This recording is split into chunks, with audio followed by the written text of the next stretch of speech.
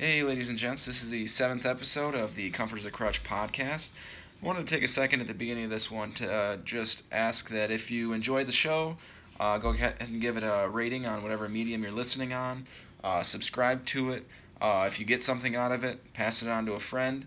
I would highly appreciate it. It just would bring more exposure to the show. I have a very interesting guest on today. We had a great conversation. Why don't we just get right into it? Sitting here with Andrew Davis. He runs popanimecomics.com. How you doing tonight, Andrew?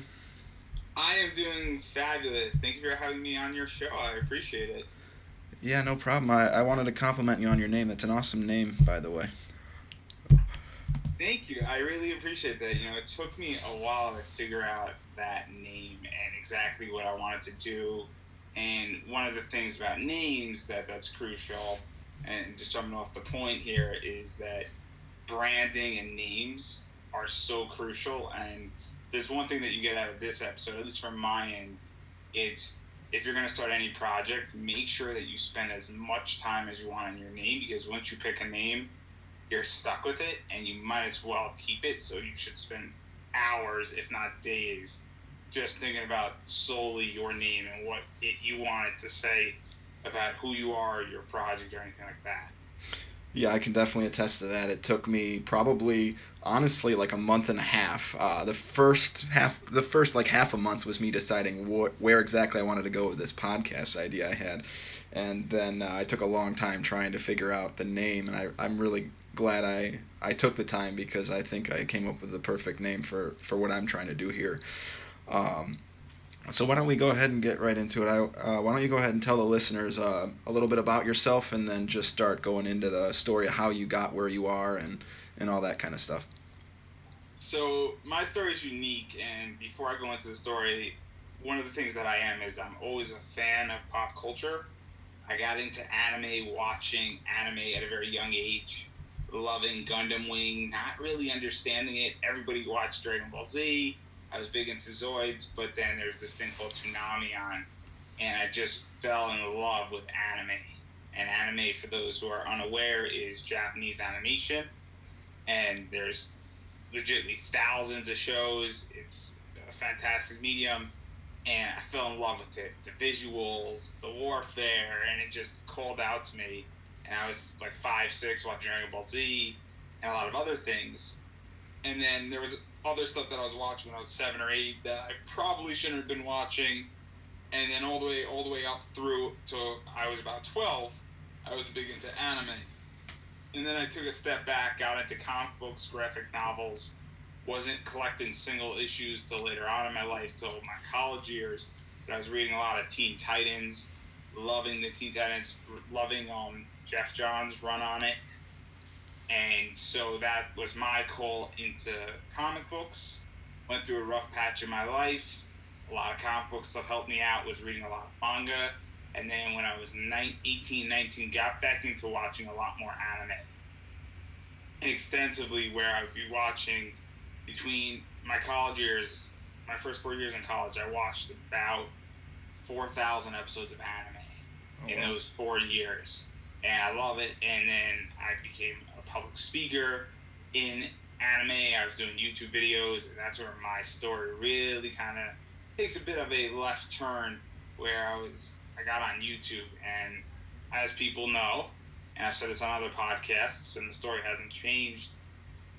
YouTube has changed, and I'm going to get into that. But I was making videos on YouTube. I was getting monetized, and I was doing okay. And then I decided to inflate my views, click on my views, and basically click on my ads, because the way YouTube worked back in 2013 was that you maybe got a fraction of a penny, or you got a penny per play if they were that generous. But if somebody clicked on your ad, you might have gotten 5 cents. And so what I decided to do, because I wasn't, the smartest person in toolbox, I guess, not the sharpest tool in the shed, to quote a very interesting band there. Um, but what ended up happening is I was clicking on my ads, and YouTube found that out, and that's their bylaws. And they actually withheld. They basically said that you can't monetize with us. We're kicking you off monetization. and that's what happened to me. And so as a result, I tried to fight it for a while, for about 2 years. I tried to fight it, and then really towards 2014, 2015, I said, screw it. I'm gonna go create a website, and I created PopAnimeComics.com, which, talking about names, I mean, it's a fantastic name for what I want to do, because I write about anime, comics, wrestling, and pop culture in general. And I've been doing that, and then I was doing that for about 2 years or so, maybe a little bit less. And then I was doing these written interviews with all these famous people. Eric Stewart, for those who don't know who he is the voice of Seto Kaiba from Yu-Gi-Oh! I did um, Janet Varney, who is the voice of Korra from The Legend of Korra, and several other people, several cosplayers, several other people in the comic world. And then I said to myself, who wants to read an interview? Nothing wrong with it. A lot of people like to read interviews in magazines and things like that. And I see a lot of websites that do it, but I said, who wants to read something when they could hear it? And then I did this guy called Derek Padula, who pretty much is the only Dragon Ball Z expert in the world. He's got a bunch of books out, really cool guy. Interviewed him, wasn't a podcast. Said, oh man, this is kind of cool way to distribute this. Because what wound up happening is that I didn't realize on a website that it really can't support audio files. And then following that, I did another three in that style just as a distribution position. And then following that, I said to myself, hey, I'm kind of good at this. I could go and do this as a show. And I've been going pretty much strong ever since. And it's really a fantastic journey for me. And what I feel has really prepared me, because the other side of all this is that what really prepared me is I was doing also a lot of public speaking. And I've done a lot of public speaking where I go to anime cons and comic cons and present, and on a variety of topics in front of rooms where I've had 20 people in a room, and I've had about 300 people in a room. And when you have 300 people in a room, it's an amazing thing, and it prepares you like nothing else. So all this was really taken off, and ever since, it's just been gun ho, writing for the website, doing a little bit of YouTube stuff. I don't do a lot of YouTube stuff anymore, but I'm doing a lot of podcasting, and then I'm doing a lot of presentation work. And so that's really my story on what happened to me, how I went from basically getting demonetized and losing a good sum of money on YouTube to forcing, which forced me out into the, I guess, other entities. And given the current state of YouTube, would I like Google as an advertiser? Sure. It would be nice to have their backing and their AdSense, because I'm banned from AdSense, which is what backs YouTube. But if you look at what's happened on YouTube, it's a mess, and it's really, really unpopular. And YouTube's actually being sued for about, I think, $12 million. That lawsuit's going to start actually in October of this year, for withholding money from demonetized AdSense users. So, and that's dating back to like 2012. And so there's some serious stuff going on, and I don't know which direction you want to pick out of that. Right. Um, yeah, it sounds like you had quite the journey getting to where you are right now. Did you hit any other big snags in your travels? Obviously, probably your biggest hurdle was getting past the whole being demonetized on YouTube. What was there anything else that was kind of slowing you up along the way? What a lot of it is that I jumped into all these fields. So I'm a political science major. I know nothing about website design. I knew nothing about writing on the internet. And so what had to happen to me, and this is something that anybody wants to start a project, it's kind of be kind to yourself is really one of the phrases that I like. Because if you look, and you can look at me, in which that I think my last article was maybe a month ago, which I'm taking a break from writing. But if you look at my very first one and you look at my very last one, there's a difference in quality, because when you're writing for the first time, and I think that that's a snag, And maybe snag isn't the right word, or hurdle, but it definitely, when you're not writing well, and when you're not writing to the right caliber for an audience you're trying to capture. But at the same time, if this is the first time you've ever done anything like this, you have no mentors. I mean, one of the best things that I picked up just recently is Tim Ferriss's Tribe of Mentors.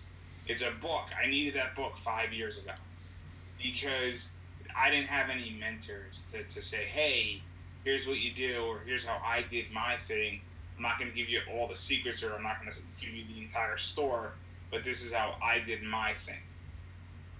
And I didn't have that with creating my website. I also didn't know how to monetize. And it's still a semi struggle where I have an idea on how to monetize. I'm a little bit swamped at right now, and then that's the other thing is that right now, one of my biggest problems is that I'm working a 9 to 5 job. I'm working on the podcast. I'm trying to get in writing, and I also want me personal time, which I think I'm entitled to. Sometimes I just don't appreciate myself. That's a joke. uh, it's one of the nice things about being single is sometimes I don't appreciate myself. Um, just look it up on YouTube. It's one of the funniest skits I've ever seen.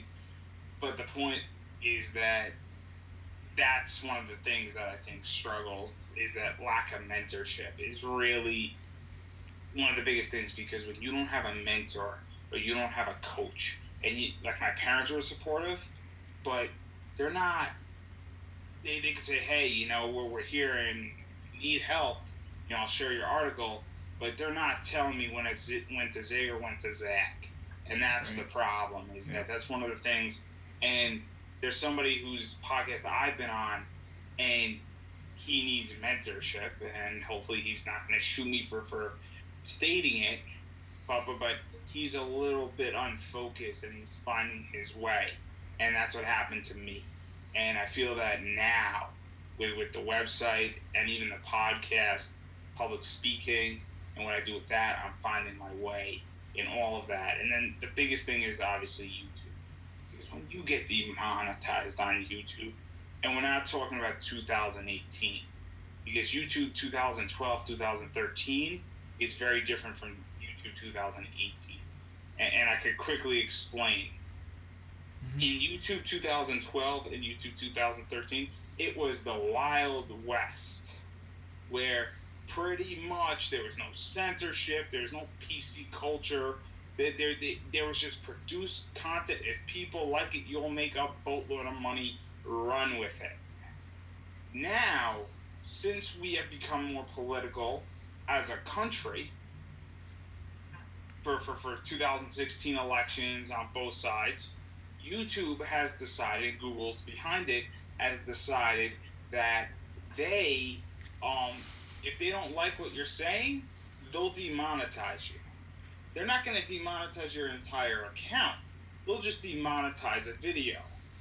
Famously, there are two people, and then one side gets demonetized more than the other. But we've seen a lot of stuff happen.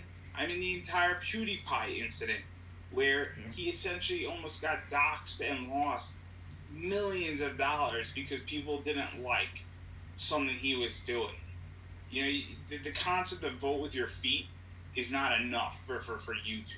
It's not a free market, and they're a private company, and I get it. But what's happened and what's come out of that, and this is why podcasting websites are really good, and this is what's coming down the pike in the next 5 to 10 years for everybody, is that Steven Crowder and Ben Shapiro, who are conservatives, they use YouTube effectively. Their stuff gets demonetized because they make statements that YouTube disagrees with. YouTube tends to disagree with conservatives a lot more than they disagree with liberals, and that's been somewhat well documented. I mean, PragerU is the best example of that, and PragerU has sued YouTube, and YouTube's a private company again, which means that they can do whatever they want. It's not about freedom of speech. Just to clarify that, I don't. I think YouTube, if YouTube wants to demonetize somebody they disagree with, they have a right to do that. It's their company. It's Google's company. It's not the government doing it, and that's the difference. And I need to clarify that. But what's come out of Crowder and Ben Shapiro and PragerU is that Patreon has been massively effective, where if somebody likes your content, but YouTube doesn't want to allow you to make money, there are other ways that people can give you money to support your projects. Then there's the other thing that I think is the massive thing that's coming is subscription services. So Steven Crowder has something called Mug Club. It's $10 a month. Ben Shapiro at the Daily Wire has something very similar, where it's $10 a month, and that's what allows them to get around YouTube, where their videos are still allowed to be up there. They're on age restriction mode, but they don't make money from YouTube anymore. They make money by just putting up their videos on YouTube and having in-house sponsors on their videos on YouTube, not having any advertisements on it, and then say, hey, you can see the full show over at our thing that's daily for $10 a month. And that's coming for everybody else, and that's going to be the death of YouTube. Yeah, no, I've heard a lot about this. I actually frequent Joe Rogan's podcast, and he's always talking about what they are and aren't allowed to say in order to get demonetized on there. It's kind of strange, and I think the toughest part about it is that YouTube is like the video source. There's Vimeo, but Vimeo isn't very actively used, and then but YouTube is the main thing. If you're going to watch some videos online, you're going to be on YouTube 98% of the time. There's only one other site that is extremely similar to YouTube, and it's successful for the sole reason, and I don't know who's listening in your audience, but Pornhub. Pornhub, you could argue, is the same thing as YouTube for a specific topic. Right. Those are the two mega video sites Yeah. in America, undeniably. Yeah, that makes sense. I agree. Um, I like what you had to say about work-life balance because currently I work full time. I got a 9 to 5 as well, and I'm trying to do the podcast. My son's about 4 months old now, and I'm actually planning on getting back into school full time again alongside of all those things. And I'm trying to run and get in good shape and eat right and everything else. So it's been an interesting go for me right now to try to balance everything out and keep my wits about me. So So what's happened to me about that, part of the reason why I'm taking a break from writing is because right now I'm not reading much. mhm. So and also I just want to watch a very simple show, and I don't want to kill myself. In which that I'm right now applying for a bunch of jobs, new jobs. So I have a job, but I want a better one. Mhm. Nothing wrong with that. I'm happy. I'm content, but I want a better position because it's a temporary job that's going to expire in 6 months. And so I'm smart enough to look 6 months in advance that I have feelers out there. So that's preoccupying my time. And then the other thing that's preoccupying my time is that I have 25 podcasts in my backlog that need to be edited. Oh And well. as any podcaster will tell you, anybody who does any video work that's not live, and I don't do live things, I don't feel comfortable. I'm just not comfortable in which that I have a live segment that I enjoy, that I do, which is my panels, which I stream on Facebook Live. I enjoy that aspect. I don't like doing a podcast live. I don't feel comfortable, Yeah. and I don't do it because it's just not my style. Yeah. But what I'm now doing is I'm editing, and I have 3 of them done so far out of that 22 to 25, trying to figure out somewhere around there, that haven't been released. And what I'm doing is I'm loading up the truck so that I'm going to have like 15 of them done. And so I'm working, but it takes a huge amount of pressure off.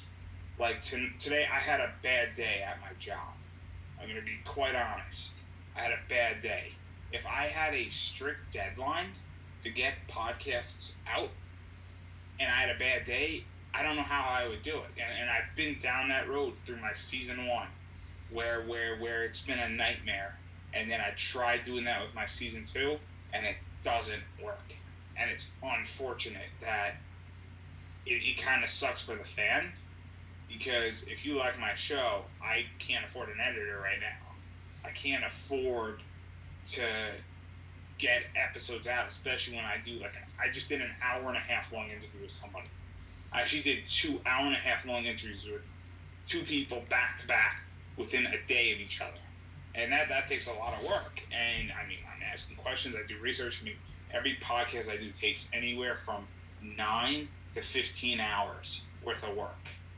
And because it's the research, it's understanding the mentality, it's writing the questions out, it's then doing the interview, and then it's editing it to the best that I can and figuring out how to properly tag it and run it.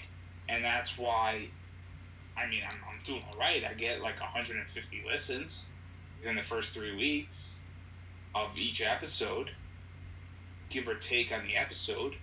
But it takes a lot of work, and so now I'm loading up the truck, and it's unfortunate for the fan because I can't go weekly. Yeah, it's really tough to keep a schedule, but I suppose that's one good thing about being your own boss, essentially, when you're running your own podcast, is that when you do get bogged down, you can kind of push it a little bit, um, or take a break if you really need it. But I can see what you mean about the fans expecting, one podcast every week, one podcast every 2 weeks.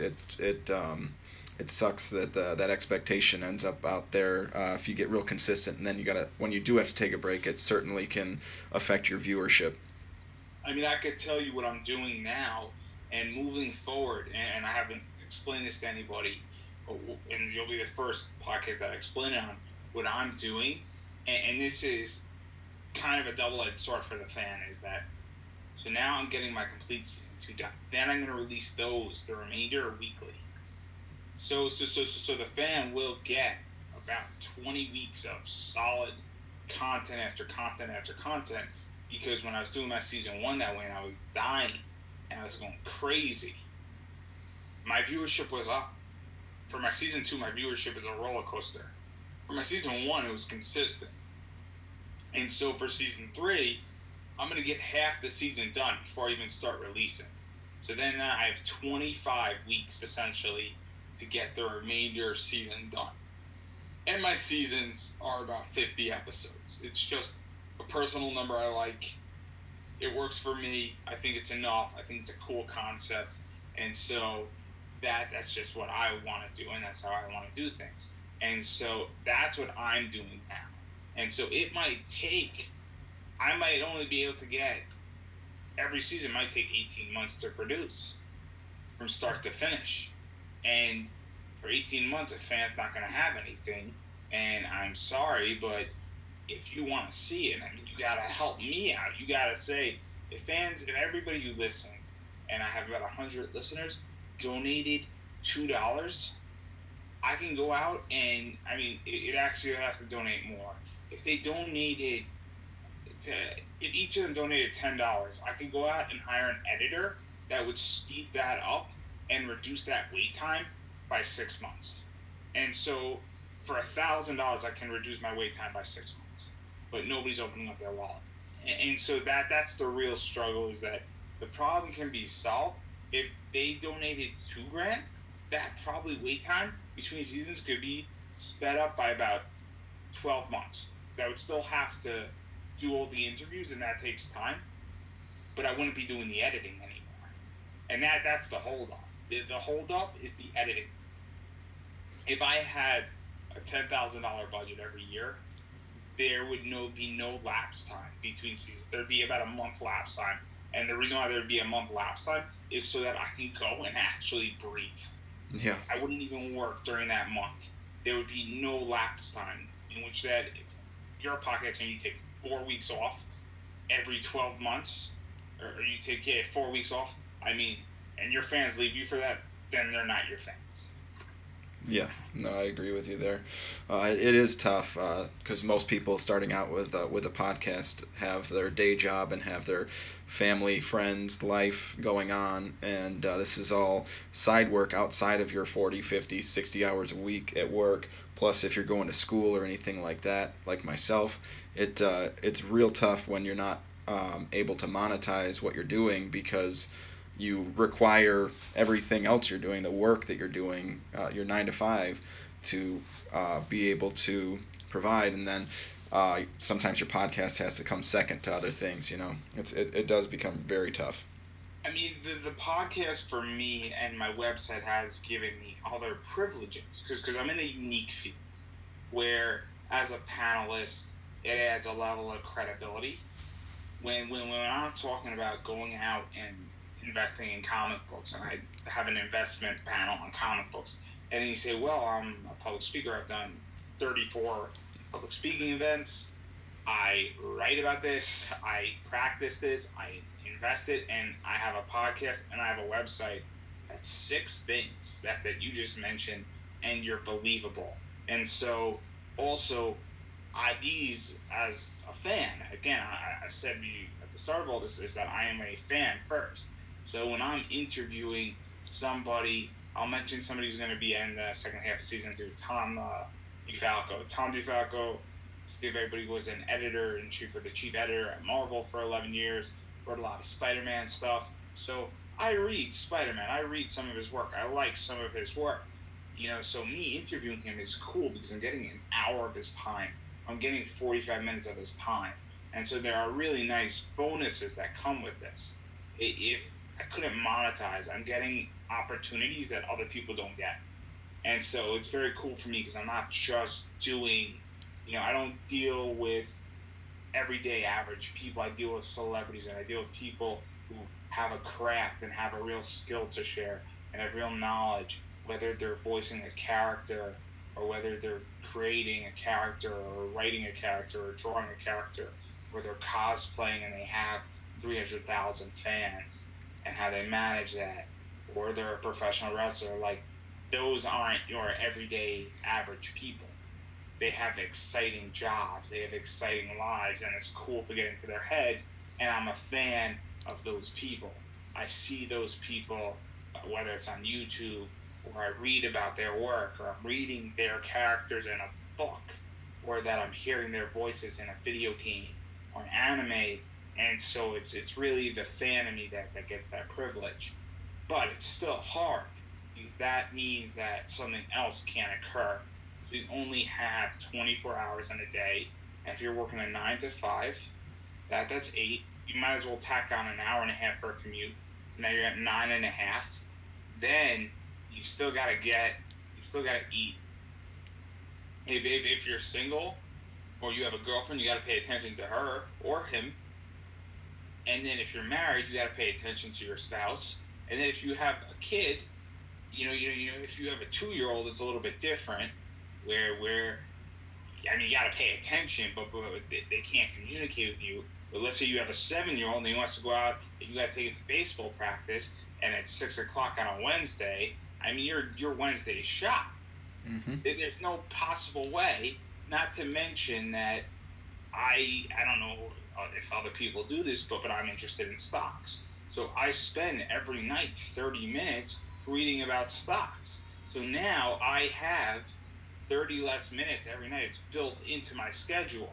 And so that's the other thing, is that if you need to prep up something, you know, whether it's personal or not, and investing in my stocks is important to me, that's my future, there you go. You realize that, oh shit, I have an hour and a half. I mean, last night I spent 2.5 hours editing. So typically on a Tuesday I'll spend another 2 hours because I watch Monday Night Raw without the sound, and I watch Tuesday Night SmackDown without the sound. And I find that's a good 5 hours of editing that gets done, and I actually get a lot accomplished in those 5 hours. And then I typically take Wednesdays off, and then I might edit for an hour on Thursday, but then on Saturday and Sunday I try to bang out as much as I can, and that's how I get my podcast done. And sometimes it takes 3 weeks to get one interview done because there's just not enough time. And that goes for any project and all projects, is that sometimes you don't have enough time to do it all. And it could be very frustrating and discouraging. And I go back to the words, be kind to yourself, because realize that, you can only do what is humanly possible. And I ask my fans for saying, hey, I have a Patreon, come support me, and they don't. and it's because they want something free. And then I try to get affiliate links in there, and I have some.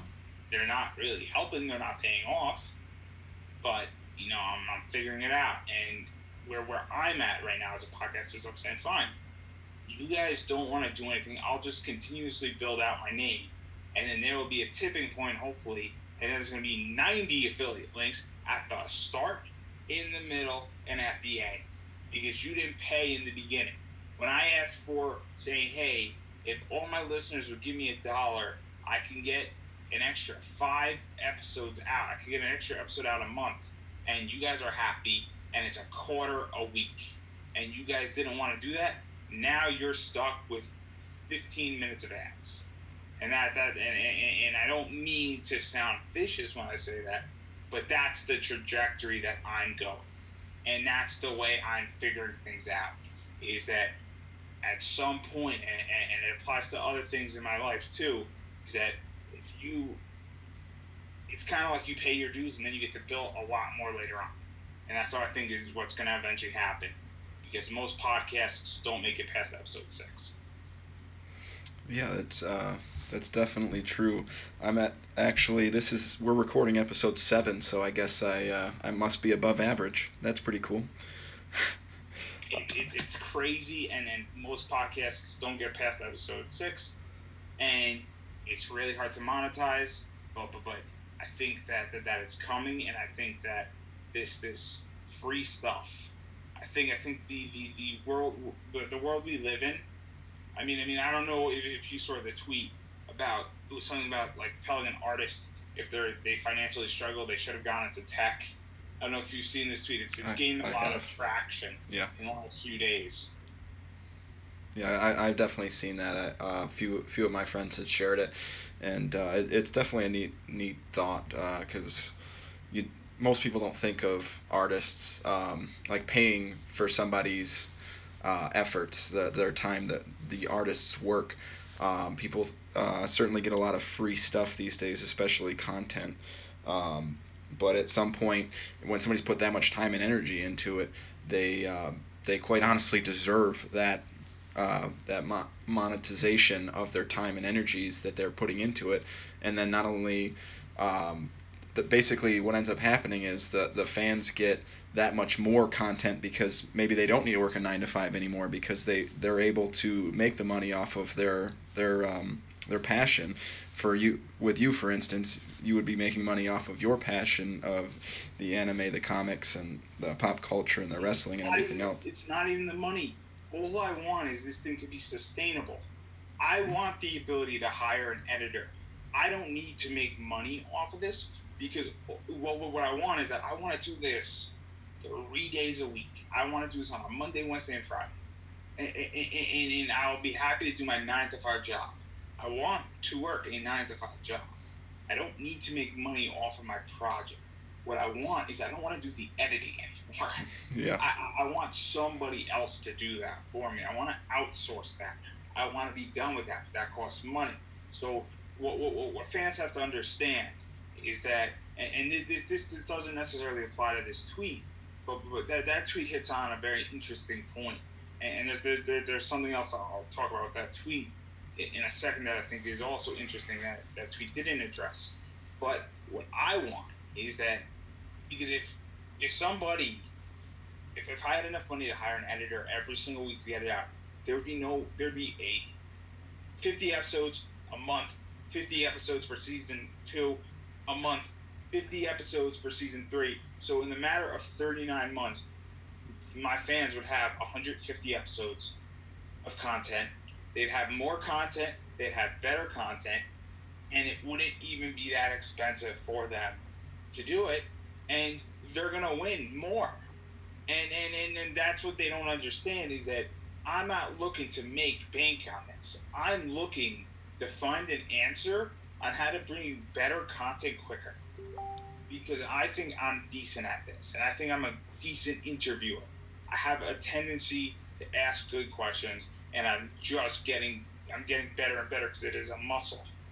And so that's where I'm at. So I'm not even asking to be compensated. I'm asking for somebody to essentially pay my expenses. of hiring an editor so you can have your content quicker. You pay, you win. You're paying for essentially it to be delivered to you faster. Nobody's making money on what I want to do. Or at least I don't want to make money on it. I want to just get it out faster. If I had a surplus, what I would do is I would release double episodes. I'm not. I would because I think the real money in this is in something else. As far, I don't think this is a career as a podcaster for me. I think the real money would be in merchandise. If I got to that level, I think the real money would be in public speaking, which I already do at conventions, which is the other thing and why I brought up the tweet. So the way anime conventions work, and it's similar to podcasting, is that anime cons typically have guests, and sometimes they pay their guests, voice actors and comic writers and things like that.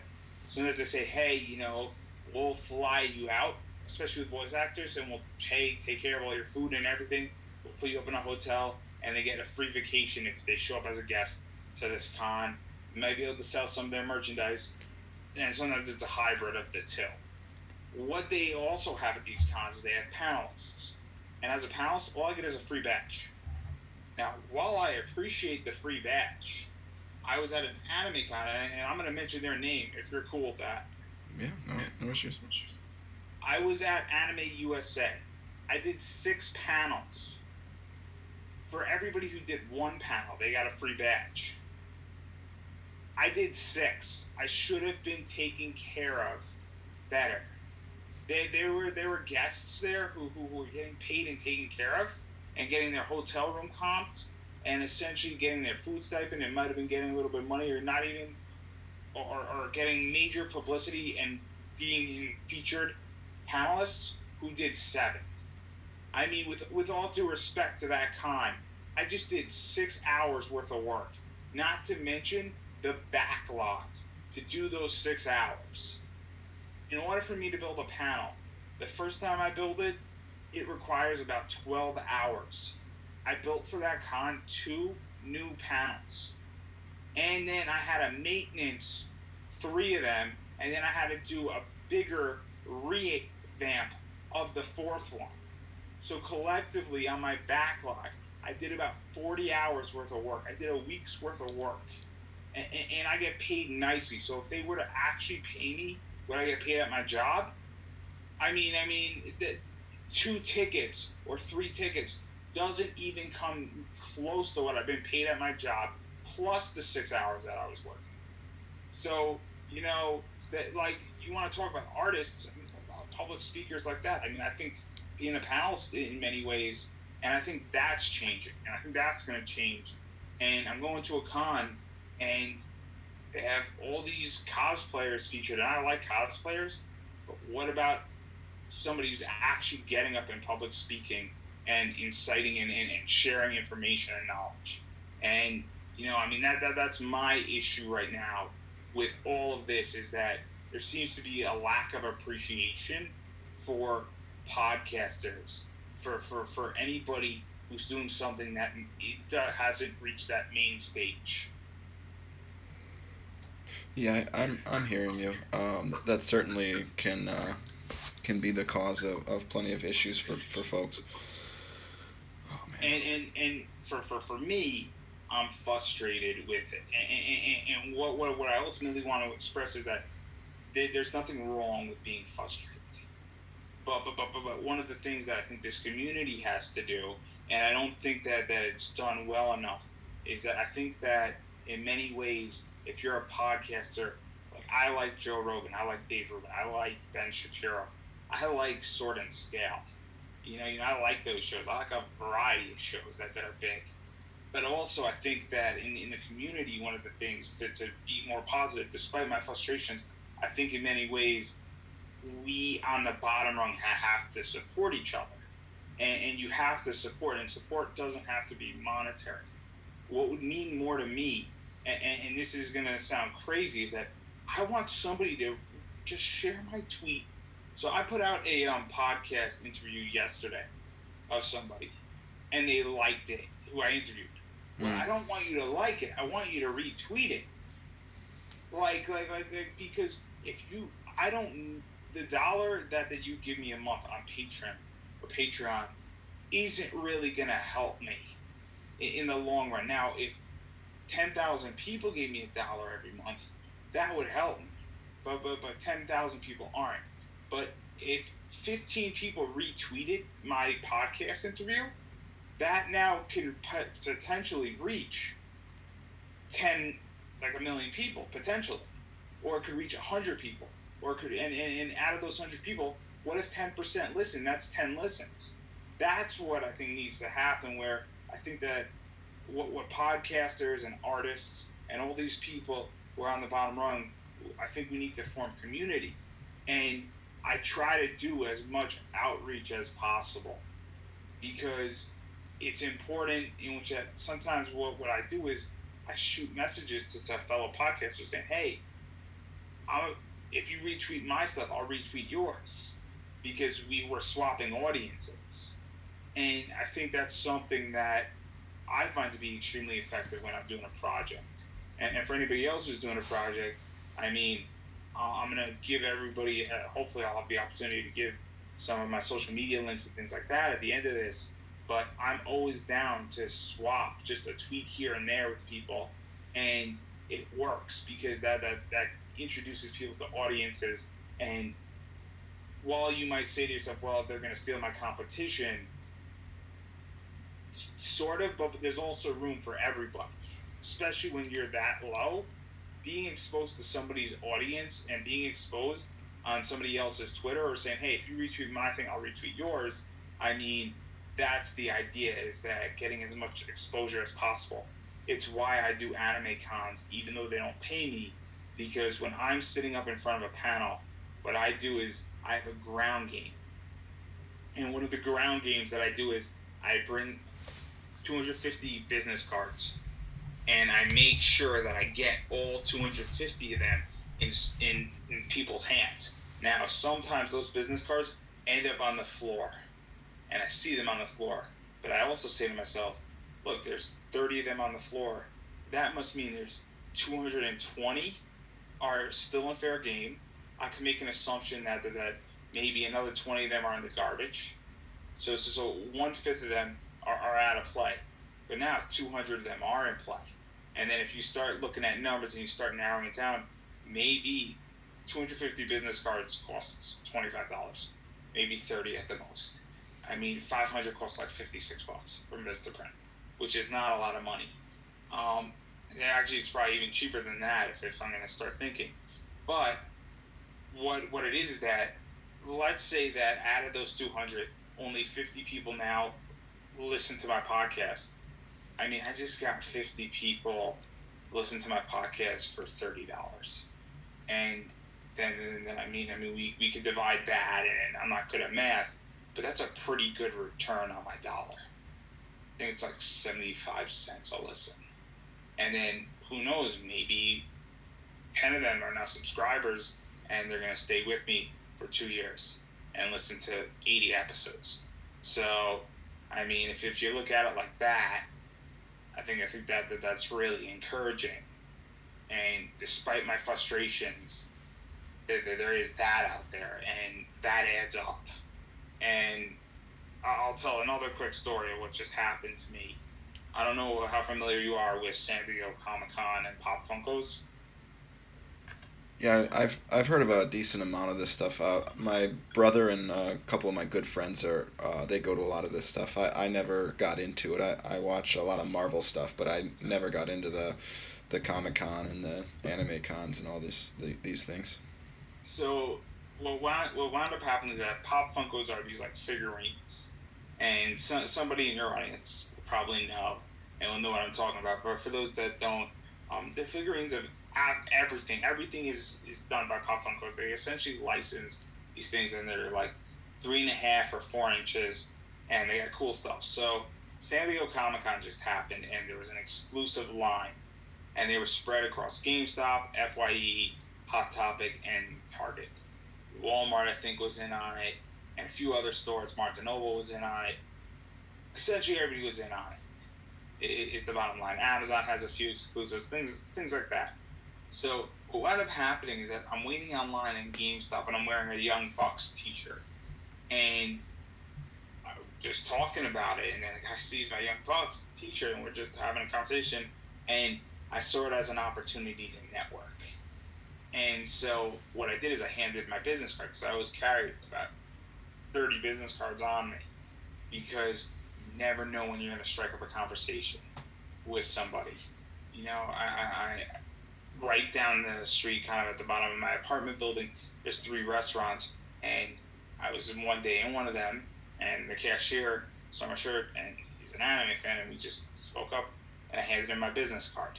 And so that's the other thing, that despite everything that's going on, one of the things that we as podcasters, artists, creators, and I can't reiterate it enough, is that always have business cards, because the smaller you are, or the less corporate you are, the easier it is to maneuver.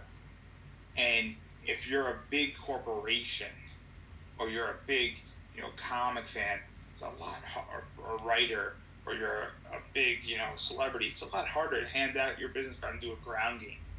And there have been plenty of successful people who have done ground game, and they might not be a millionaire, but I mean, if you have 10,000, or let's say you have 1,000 fans, and they're giving you $50 each of them a month, you have a pretty solid income stream.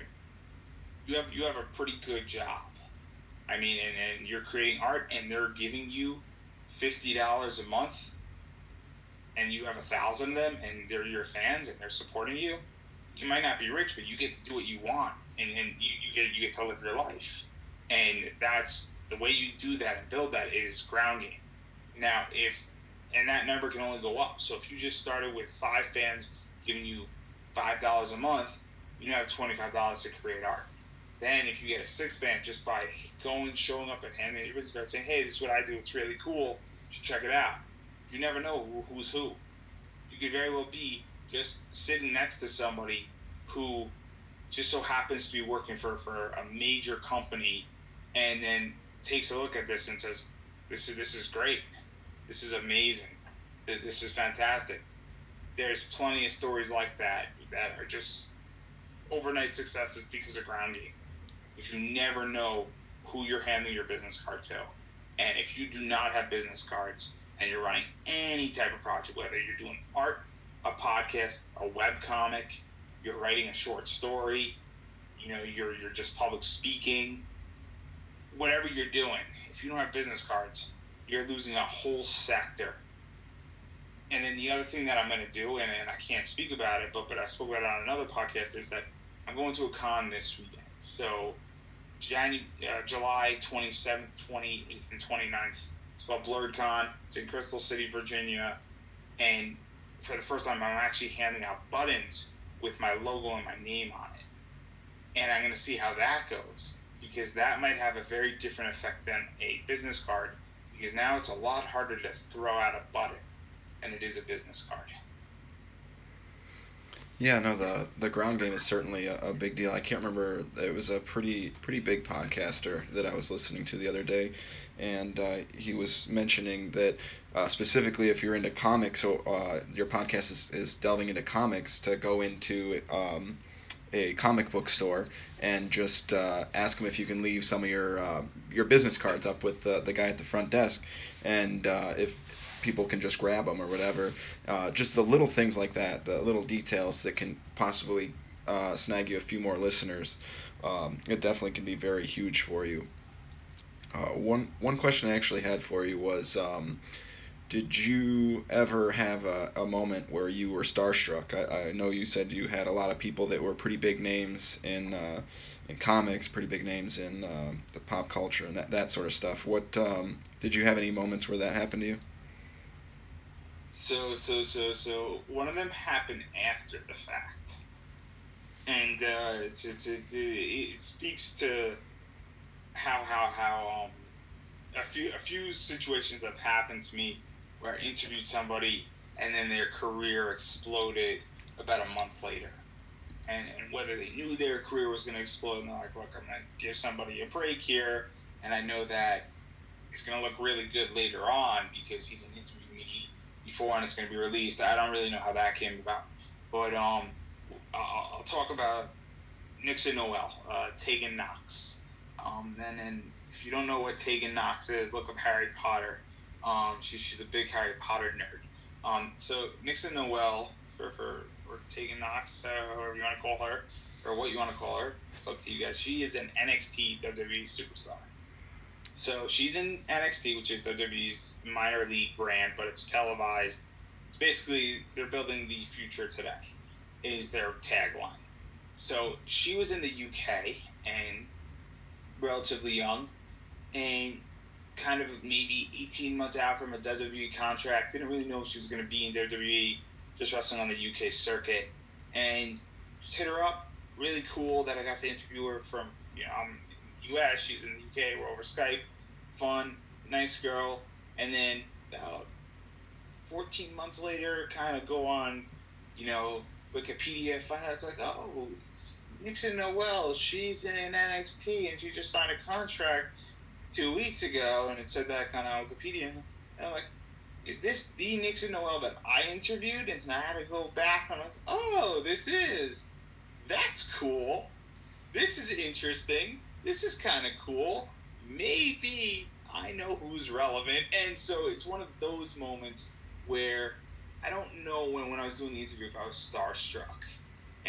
But that's one instance. And then the other instance, which is always cool, is that I am a big Batman fan, and one of my favorite books is Nightfall. And so Nightfall introduced Bane, creation, first appearance of Bane, written by Chuck Dixon. A lot of other people were involved in it. Big storyline going on. It's when you find out that Batman's immortal. Bane breaks his back.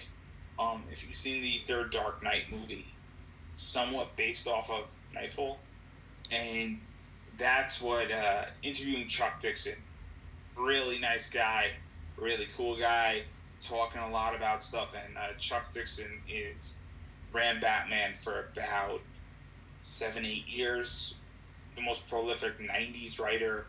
You could argue that he's probably one of the best Batman writers, and it was arguably one of the best Batman teams in all of DC.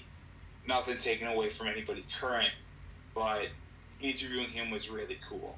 And what's really interesting about him is that he's very uncensored. And unfortunately, comic books and not used to be political, but now it is very political.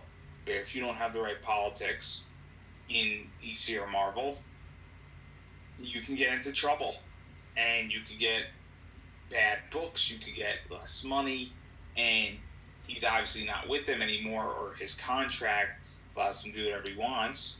He has rights of first refusal, and he was just very candid, and he was talking about it, and we got to talk about Batman, and we got to talk about all sorts of fun stuff, and we also got to talk about politics because he is a Republican in a very liberal medium, and he has a very different opinion. And there was a point that things changed, and he was on his way out of DC Comics when things started to change, and we kind of touched a little bit upon that.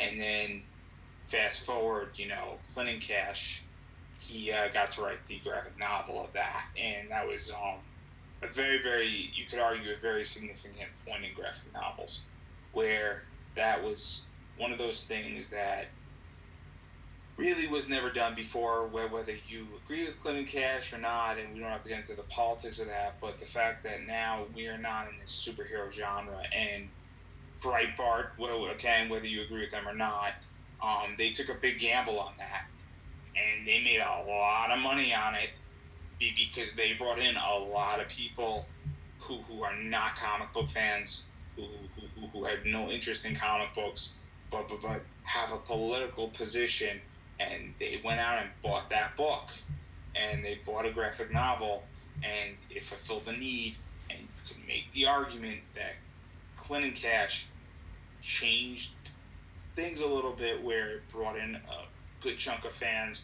saying, hey, maybe graphic novels are not about superheroes. And so interviewing him for me was very cool because it's a very different interview than what my fans expect. And then the third one I want to talk about is Santine Felix. Um, and that's episode 39. And for anybody who's interested, very, very intense interview, talking a lot about her career, her early days. She look her up.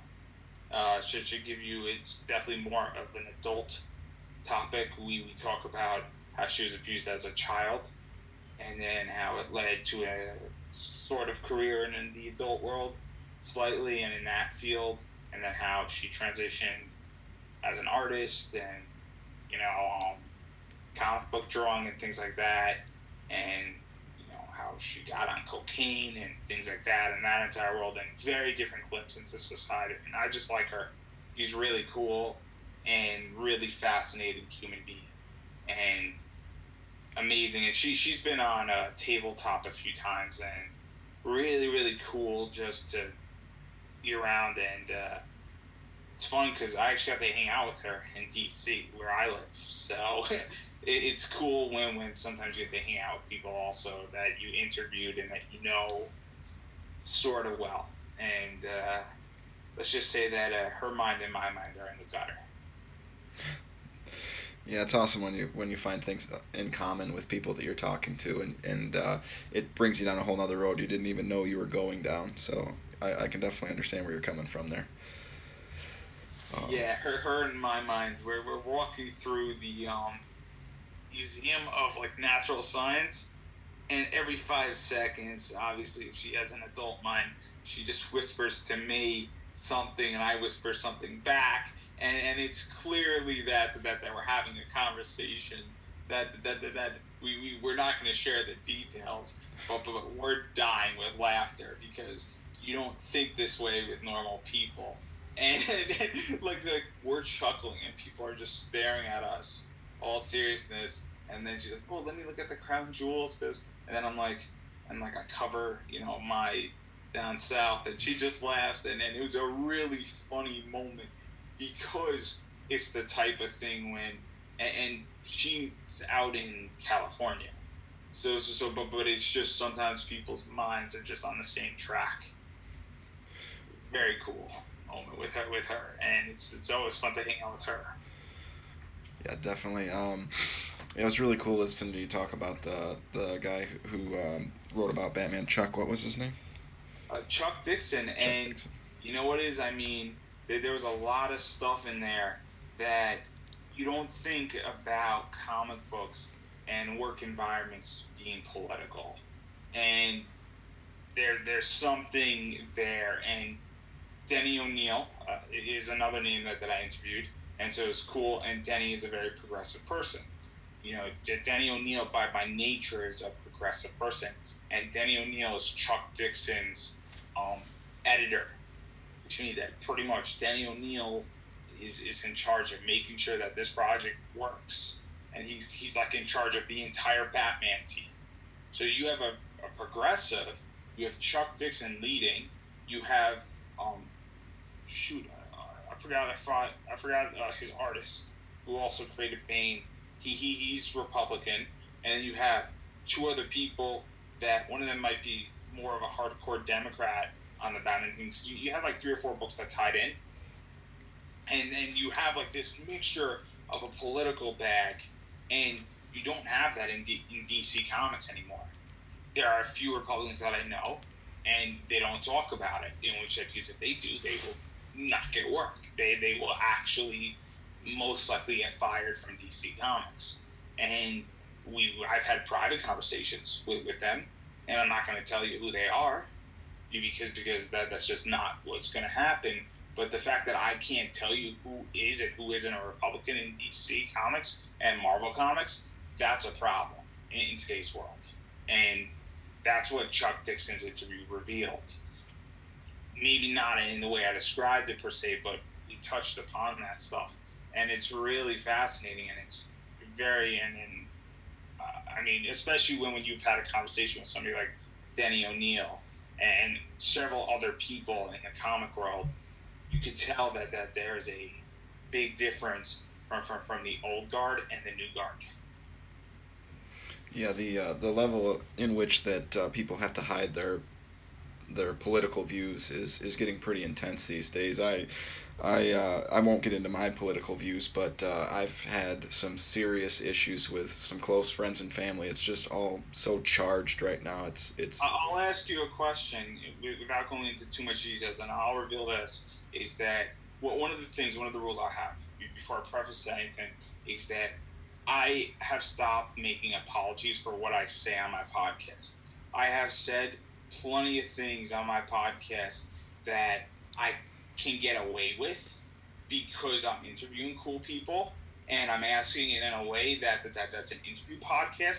But with the Me Too movement going on, if I said it in the wrong context, in the wrong position, I would get in trouble. But everything is consensual. When I'm asking a question, I'm not asking it, in a rude way where we're just having a conversation. And most people, depending on who they are, especially if they're professional, they understand the difference with something being a question and being a provocative question versus crossing a line. But those things can get very, very tricky when I ask an interview question. And so what happens is that one of the things is that with Chuck Dixon is that I was very nervous when I was doing him because I'm saying, look, he's an open comic Republican. I could get into some hot water here, and the thought crossed my mind. And so one of the things that I realized is that I stopped making apologies for who I interview, what I say, why I say things, how I say things, and where I'm going with things, because that's something I can't do. And so in today's world, during the 2016 elections, due to my views, I have lost friends. I have gotten FUs. I have gotten what is wrong with you. You are everything wrong with men, because I have a particular view, and that makes me very nervous when I go and want to interview somebody who tends to be a bit more controversial. I say to myself, and it's on both sides, that there are plenty of people on the left and on the right in the comics. And the right, some of them are hidden, very few are out and open. And then the left, they're not hiding, but I'm also very scared to interview the extremes, where there's one, she is a transgender woman, and she is very extreme, and she has said things that I think it would be fascinating to interview her. But at the same time, I'm like, she is so extreme, and that's something that I struggle with as a podcaster. Is that sometimes that there are people that I want to talk to. There's a voice actor or actress who tweets and disdainly she sends out like 50 tweets hating Trump every day, and I say to myself, she's Jessie from Pokemon, and she's been voicing that character for like 15 years. It'd be a great interview, but the problem is that if I interview her and then I throw something out there, am I going to be directing fans into a position of hate? Am I going to be directing my fans and promoting somebody who indirectly is promoting an ideology that is not making anything better? And it's a real concern for me, is that where am I directing people and who am I giving somebody a platform, and is it beneficial, and what are the consequences for those actions? Yeah, there's two things I took from that. One, I have noticed that Joe Rogan will have literally anyone on. He'll have on Alex Jones, for instance. I I don't know if you have any opinion on this gentleman, but he's, for lack of a better way of saying, he's kind of a nut job. He believes pretty much every conspiracy theory there is out there. Alex Jones is 80% crazy and 20% brilliant. Yeah, yeah, I can agree. I've only watched a couple of little videos on him, but the, There's a few things about Alex Jones when he uncovered those secret meetings with the president and like the owl masks and like the crazy stuff where like every president has gone to, and it's like an all boys club out in the woods weekend and no photos are allowed, no cell phones. When he uncovered that, I mean, that's great Alex Jones stuff. When Alex Jones uncovered things where it was proven and documented and he uncovered, and he was one of the first reporters, that the government actually paid protesters to start a riot. Okay, that's good Alex Jones. And Alex Jones is making up a conspiracy theory about, the shooting that happened in Connecticut. So I was speaking to a friend about this. Bad Alex Jones. That's Yeah. not okay. I mean, when Alex Jones was doing the Young Turk stuff, and then the entire thing where he antagonized them, but then they went and basically called him a fat fuck, get off the stage. Good and bad Alex Jones. So Alex Jones is 80% crazy, but the 20%, there is merit to that 20%. Yeah, that's what I was talking about with Joe Rogan. He'll literally have anyone on, regardless of, he has some hardcore leftists on there. He has some hardcore on the right side of things, and the thing I really like about Joe Rogan, and I certainly can appreciate, is that he speaks his mind, even if he's got somebody who's hardcore left on there. When they talk about something that he 100% disagrees with, he'll say it. He's not gonna hold anything back. He's not gonna try to sugarcoat anything just because a certain type of person is on his podcast. I can really appreciate how he does that. I mean, I could give you a position where there are moral questions. So I had two interviews that are very different that raised concerns for me. One of them raised an internal concern where I interviewed the first openly queer wrestler. I haven't released it yet. I'm still editing it. I'm actually in the middle of editing it right now. And so there was an internal thing because I'm like, how do I be sensitive to this guy? And I said to him up front, I said, look, I've never interviewed somebody like you. And his response, what do you mean weird? Like, fuck like me? And I'm like, no, you're queer, and I don't know where the line is. Dude, there are no lines. You can say whatever you want. And I'm not going to insult anybody. It's not like I'm going to use any bad words or anything like that. That wasn't the issue. I just didn't know where there was a line. And then the other one that I did that crossed a very different line was a decadence line. And I interviewed somebody, and her name is Desi Dorada, also known as Jessie Del Toro in Lingerie Fighting Championship. And so 75% of her career I was cool with talking about. The 25% that I was skeptical about was her stuff in Lingerie Fighting Championship, which is basically wrestling mixed with MMA, mixed with little to no clothes. Like that's the concept of it. It's a really great concept, and I love the company to death. But there was concerns about saying that I want to do this, and I make no apologies. And then there's some fun stuff that we got to talk about, and we spoke about everything I wanted to speak about. But at the same time, there's always a concern for me. And I like Joe Rogan, and I try to speak to whoever I want to speak to. But there also gets a point where, you got to say, what are the consequences for me doing X?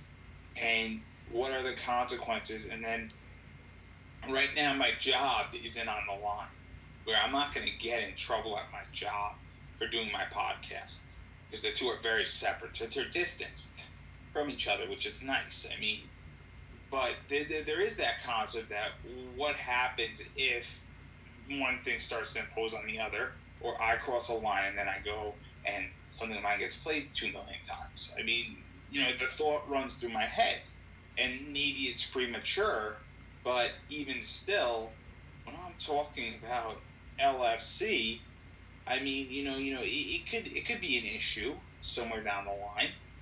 I don't think it will be, but that thought crosses my head, and I try to make no apologies, and that's why I've come, and I'm getting better at this. I used to make apologies for what I do and what I say, and I'm getting better at saying, no, I'm not going to apologize for doing what I want to do. But sometimes, you know what it is? It's tricky to figure that out. And it's really hard because I'm not Joe Rogan. I don't have, Joe Rogan's a comedian. He hosted Fear Factor. He's got that UFC gig. It's a lot easier to say what's on your mind when you don't have a 9 to 5 job, and that you have other ways to make money. I mean, Joe Rogan, he's earned his money, and I got no issue with it. But if I had $3 million, it'd be a lot easier to say whatever's on my mind than if I had $300. Yeah, as far as the not apologizing, it seems like the forced apology stuff is pretty rampant right now. And one podcaster that I listen to a lot is his name's Moriarty. He does it's called Colin's Last Stand. He's got a bunch of different shows on it, His and entire thing was that he got kicked out of his own company. For those who don't know, yeah, he got kicked out of his company for one tweet. I don't want to misquote it. It was something along the lines of, it was National like Women's Day. and he said something that is funny, off color, yeah, really offensive, not really. All things considering, if I get heat for it, I'll take the heat for it. But I don't think he said anything that was not fair game. Now that's my opinion. I'm not a comic. I don't know if he is. I don't think he's a comedian either. But I think most comedians agreed that it wasn't anything that wasn't fair game. Yeah, the thing I like that he said about it was he was like, it's not even the funniest thing. He didn't even think it was that funny, especially after the fact. He's thinking like, I really lost that job over something that wasn't even that funny. It was like a throwaway joke that he didn't even, he said he didn't even like double think it. He just kind of typed it, clicked it, and then went about his day. And then by the time the evening rolls around, he's losing his job because he sent out this simple little tweet. And it's actually one of the reasons why I continue to listen to him is because I like the idea of being apologetic about everything. You know, this is how I feel about it. Um, just own who you are. You know what I mean? I was listening to Adam Carolla and Ben Shapiro, and one of the things is that if you look at people who make offensive comments and don't get attacked, they all have one thing in common. They're like, yeah, that's me. Great. You want to attack me? Great. Here I am. Yeah. And it's really hard to attack somebody. It's a lot easier to attack somebody when they're retreating, in which because you can then become the aggressor. And so there's two approaches. So during 2016, when I was getting attacked, I wasn't getting attacked on my new media though. That I wasn't getting attacked on. I was getting attacked just on Facebook posts, and I was like, okay, that's fine. That's great. That's wonderful. And I didn't fight back. I just was like, okay, yeah, this is great. And a bunch of other people were like, wait a second, this guy's getting attacked. He's not attacking back, and he doesn't want to attack back. I'm gonna go attack back instead. And like 15 people then went after these other like three people that were attacking me, and it was quite enjoyable to see. But the concept is that people don't get attacked, and when you don't apologize, say, "You're right, that's me. Totally made that joke."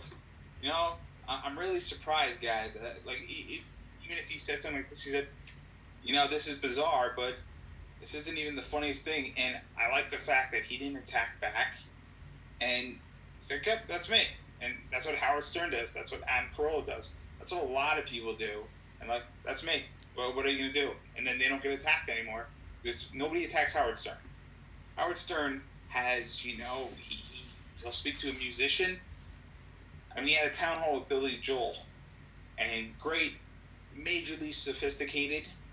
But then he's just talking about like this women's breasts, like it's no big deal, and it's the most bizarre thing but nobody attacks him, and so that's the thing about unapologizing and not apologizing. I think that's something that when you stop apologizing, say, yeah, this is me, this is what I do. Got a problem with it? I think people tend to back off because it's not fun anymore for them to attack you, and that's what I think the attacks are from. Yeah, definitely.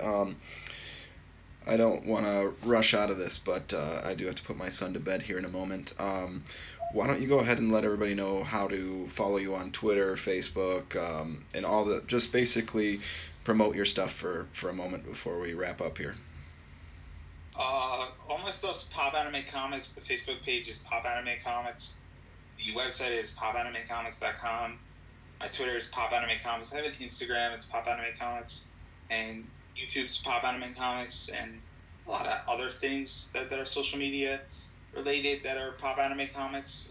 It's all one word. It's POPANIMECOMICS.com. If I spelled that right, it's Pop Anime Comics. You Google it, it'll be there. And if I owe you money, don't bother me. But if you want to listen to a fantastic podcast or just check out what I do or give it a shot, I greatly appreciate it. And the other thing is my Facebook page. So I do all these anime cons, and I'm a strong believer that if you can't afford to take it, you should be able to at least see some elements of it for free. So I actually live stream all my panels or the majority of them when I can. And so I could tell you that I might not be streaming Blurred Con.